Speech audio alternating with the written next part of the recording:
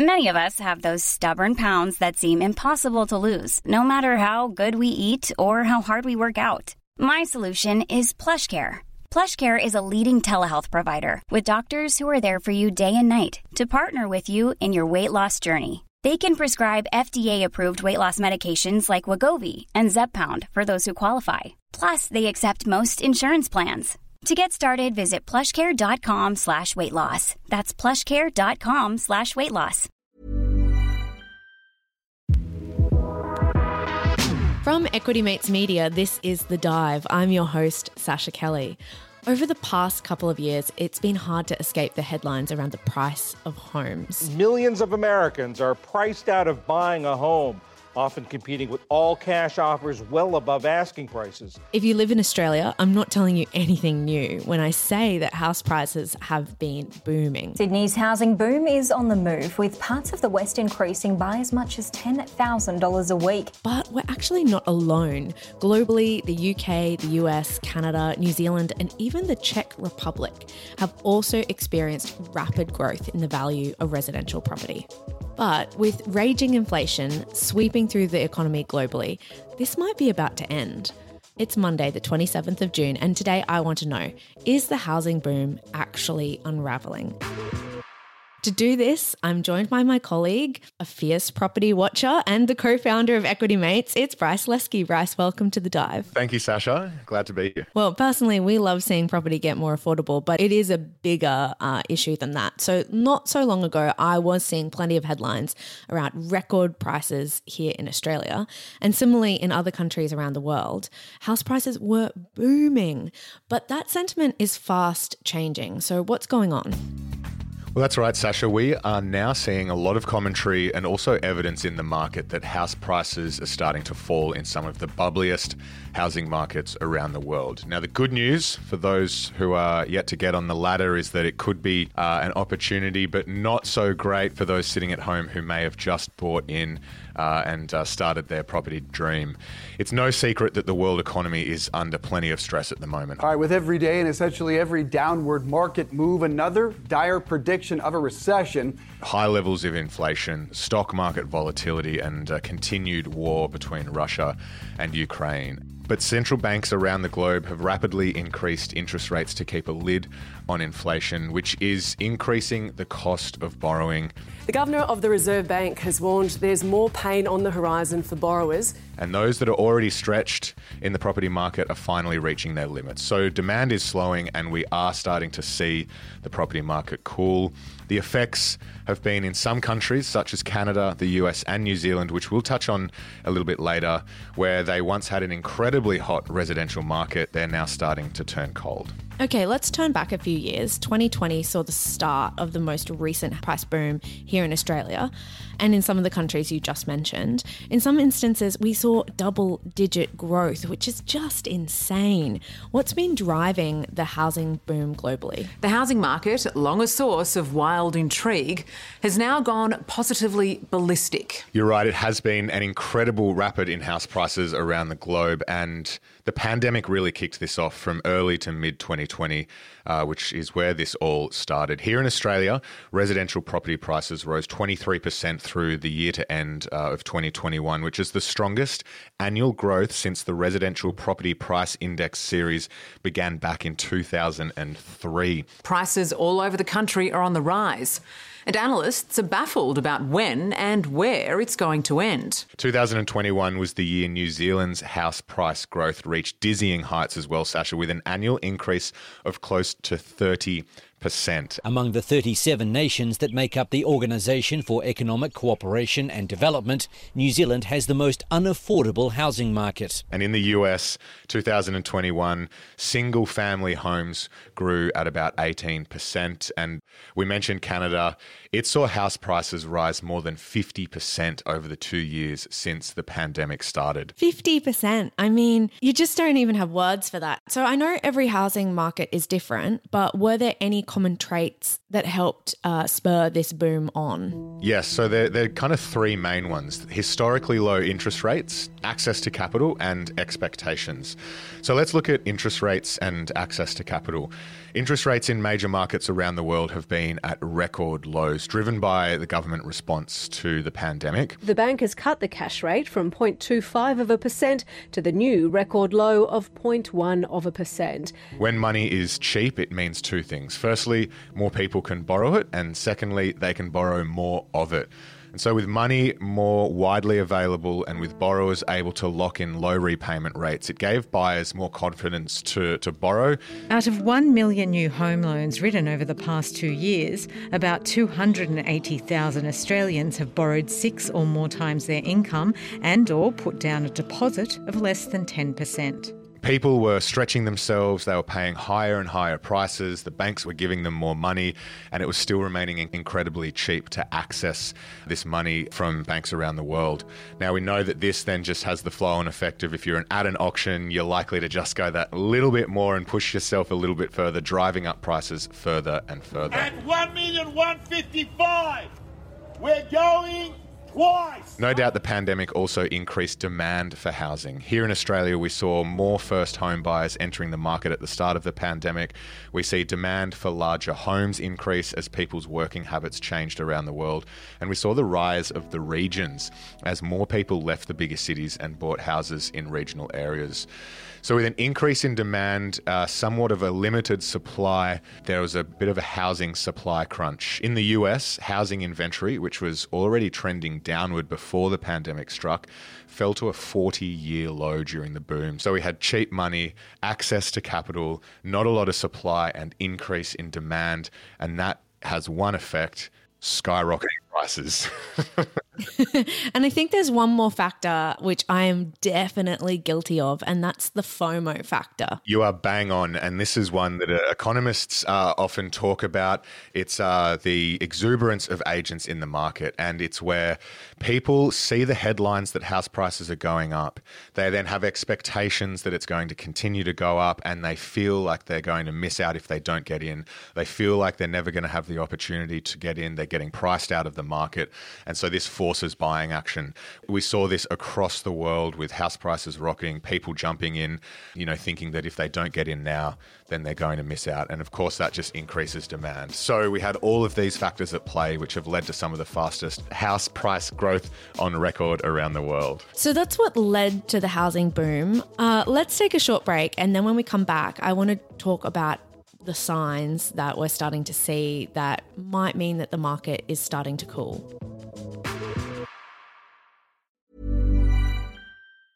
It's that time of the year. Your vacation is coming up. You can already hear the beach waves, feel the warm breeze, relax, and think about work. You really, really want it all to work out while you're away. Monday.com gives you and the team that peace of mind. When all work is on one platform and everyone's in sync, things just flow. Wherever you are, tap the banner to go to Monday.com.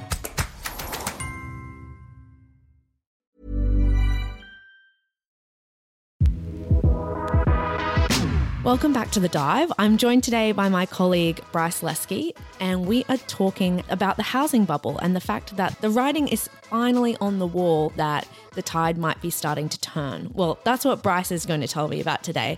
We're here to understand if it is unraveling. Will we see a crash? Or I saw this description today and I really like it, a stumble. Will we see a stumble, Sasha? Well, there's no doubt that there is a bit of a reversal in some of the favourable conditions we spoke about earlier that led to the boom. So I guess firstly we should stress before people start freaking out, this is not unlikely to be a 2008 American or Irish style collapse. Lenders have tightened their standards.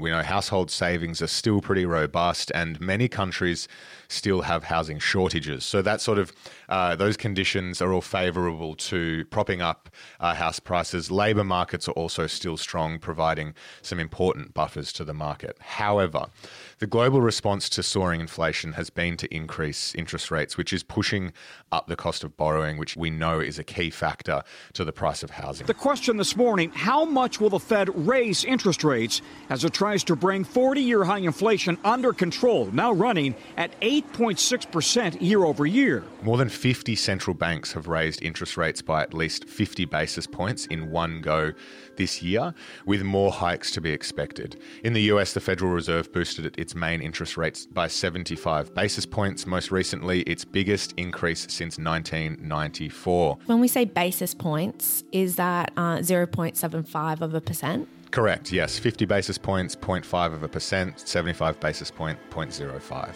Now, we know that central banks lift rates to curb demand across the economy, and that flows through to housing. And as the cost of money is increasing, people aren't borrowing as much, and that's one reason that they're trying to take a bit of this demand out of the economy. We've spoken a lot about monetary policy, i.e. central banks are moving interest rates, but I'm assuming that governments don't want to see a massive fall in housing prices. So how are they reacting? Are they doing anything to prop up housing markets or try to kind of soften the blow of this steady reduction in prices so that there is a nice cushioned landing rather than a crash? Well, you're right, Sasha. Now, not to get into the politics of it all, but it's generally favourable for politicians to have a strong housing market. So they do like to see steady house price growth. New Zealand have ended negative gearing, though, in 2021. We know that's been a tax break that has really helped many investors grow a portfolio of housing property. That has left just Australia and Japan as the two countries to allow full negative gearing. So it'll be interesting to see what happens on that front. And in the US, President Biden released his housing supply action plan. President Biden's plan calls for boosting the number of quality houses available to buy in every community. Focused on building 500,000 affordable homes in the next 3 years to increase supply. So there is action being taken by governments around the world, mainly to increase the supply side, take out a bit of demand. But at the end of the day, do they want to see the prices fall? That's open for debate and perhaps another episode. Yeah, exactly. We're not a politics podcast, even though we get dangerously close often, don't we? So let's move across to what some of these warning signs are. I want to understand what factors we should look for that show that the market is cooling. Yeah, so outside of just sensationalist headlines that can often make the front page of the paper that houses are crashing, there are a couple of leading indicators that you can track to get a sense of where the market is likely to head. So the first, particularly here in Australia, is auction clearance rates. What does an auction clearance mean? It means that properties went to auction on a specific day, what proportion went to auction and what sold. Now, at the height of the housing boom and the pandemic, clearance rates were incredibly high, 80% or above, and they say that when it's above 60%, it's a seller's market. They're dictating the market. At the moment, the most recent clearance rates, it was just above 60%. So almost half of the homes that are going to market aren't selling at the moment, which we know that means far less demand than there used to be, and it's certainly becoming a buyer's market. Otherwise, you can look at houses that are selling below their listing prices. Plenty of stories coming out there. And also time on the market. The average time on market pre-pandemic in the UK was about 108 days. So in other words, 108 days before it would be sold. In some areas during the pandemic, this was reduced to just 6 weeks. So houses were selling incredibly quickly. We're now starting to see that rise again a little bit closer to the average. So time on market, clearance rates, and selling below listing prices are all leading indicators that the housing market could be cooling. So then my curiosity just wants to know, where are the bubbles the bubbliest? Where's the lather really seeing the bubbles flying around? I don't know.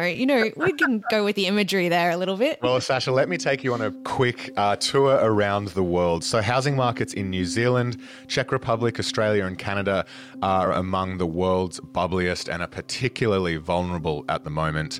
Bloomberg Economics has ranked OECD members in terms of bubbliest, and we had New Zealand at the top, then Czech Republic, Hungary, Australia, Canada, Portugal, US, Austria, Russia and Luxembourg. So New Zealand. Prime Minister Jacinda Ardern has been criticised from both sides of the political spectrum this week about her government's apparent lack of effective action on the housing crisis as house prices continue to go through the roof. 2021 was the year that house prices went crazy, annual increases of over 30%. However, economists expect that house prices will fall 10% this year and may eventually drop as much as 20% from their peak in 2021. If we move through to the UK, again, their housing market is starting to slow after 2 years of historic growth. As part of the pandemic measures, home buyers were exempt from a stamp duty tax on properties valued up to £500,000. That really stimulated growth and a lot of demand. However, that is unlikely to continue, and the central bank has raised rates in the UK 5 times in recent months. So we can expect some cooling there. The US, we know, had strong growth, but mortgage rates have increased this year at the fastest rate on records dating back half a century. The average rate for a 30-year loan reached 5.78% last week, which is the highest since 2008. And this is leading to price cuts from not only existing home sellers, but also builders. New construction starts have plunged for the second month in a row, according to the Census Bureau report last week. Almost 20% of US home sellers cut prices when they went to sell in May this year. So not a good sign for house prices over in the States. And again, Canada, which we know 50% increase over the last 2 years. Like other countries, Canada's housing market is looking like it's cooling off with increase in interest rates again from the central bank over there. So yeah, some of the bubbliest markets here in Australia now all starting to come under pressure. The big question is this a crash or a slump? It certainly feels like it's cooling. Or a stumble, which is, the new word that I'm going to be using. So I think I need to ask, because I don't have a house, you don't have a house. No. But as people who are working and part of the economy, we're still going to feel the effects of this, aren't we? What are some of those impacts? Yeah, so there are broad implications across the economy when house prices slump, and a lot of it is expectation and confidence driven. So much of your wealth is tied up into your house, and when you see the price of your house going up and up, you're more likely to feel confident and have the ability to, more discretionary spending. If interest rates are low, you're not spending so much of your income paying off your mortgage. The implications of a falling house market is that it erodes a lot of household wealth. Obviously, your house price goes from, say, $1 million to $900,000. It can really damage consumer confidence, and then therefore we're less likely to spend on other discretionary items. If my mortgage rate is going up as well, more of my income is getting tied up in paying off my interest rate, again, then having less income to go and spend on goods and services in the economy, which can lead to a downturn in the economy. Builders are less likely to go out and build more if they know they're not going to be able to get as much for housing. So there's a lot of flow-on effects that can come from a slump in house prices, and certainly one that we need to keep an eye on from here. That leads one question, and that's where to from here? What can we expect? Well, Sasha, hopefully it means we can get a house. I'm not sure, but it was a seller's market and it is now fast becoming a buyer's market, which is good news for those looking to try and get in. But what can we expect? Well, we know that the central banks around the world are likely to keep increasing interest rates. That's just going to have further flow-on effects to the cost of money and the ability to borrow.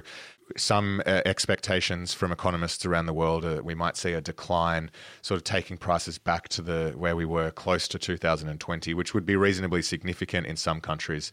But Sasha, I think the key takeaway here is that no one really knows when there's bubbles like this. It's not surprising to see some of the bubbliest of bubbles revert a little bit. But look, I'm just certainly keeping a close eye because should we see a drastic fall, it's definitely going to provide some opportunities for those who aren't in the market. Well, we're all about opportunities here at Equity Mates, so I think that's a nice way to end. Thanks so much for joining us for today's edition of The Dive. If there's a story that you'd like us to talk about, then do contact us. thedive@equitymates.com is our email address. The link is in our show notes just below in whatever podcast player you're looking at. And while you're looking at your podcast player, do try and give us a 5-star review and write some nice words. It makes all the difference in other listeners finding us. Or maybe just send a copy of this episode to one of your best friends and say, check out this great podcast that I'm obsessed with.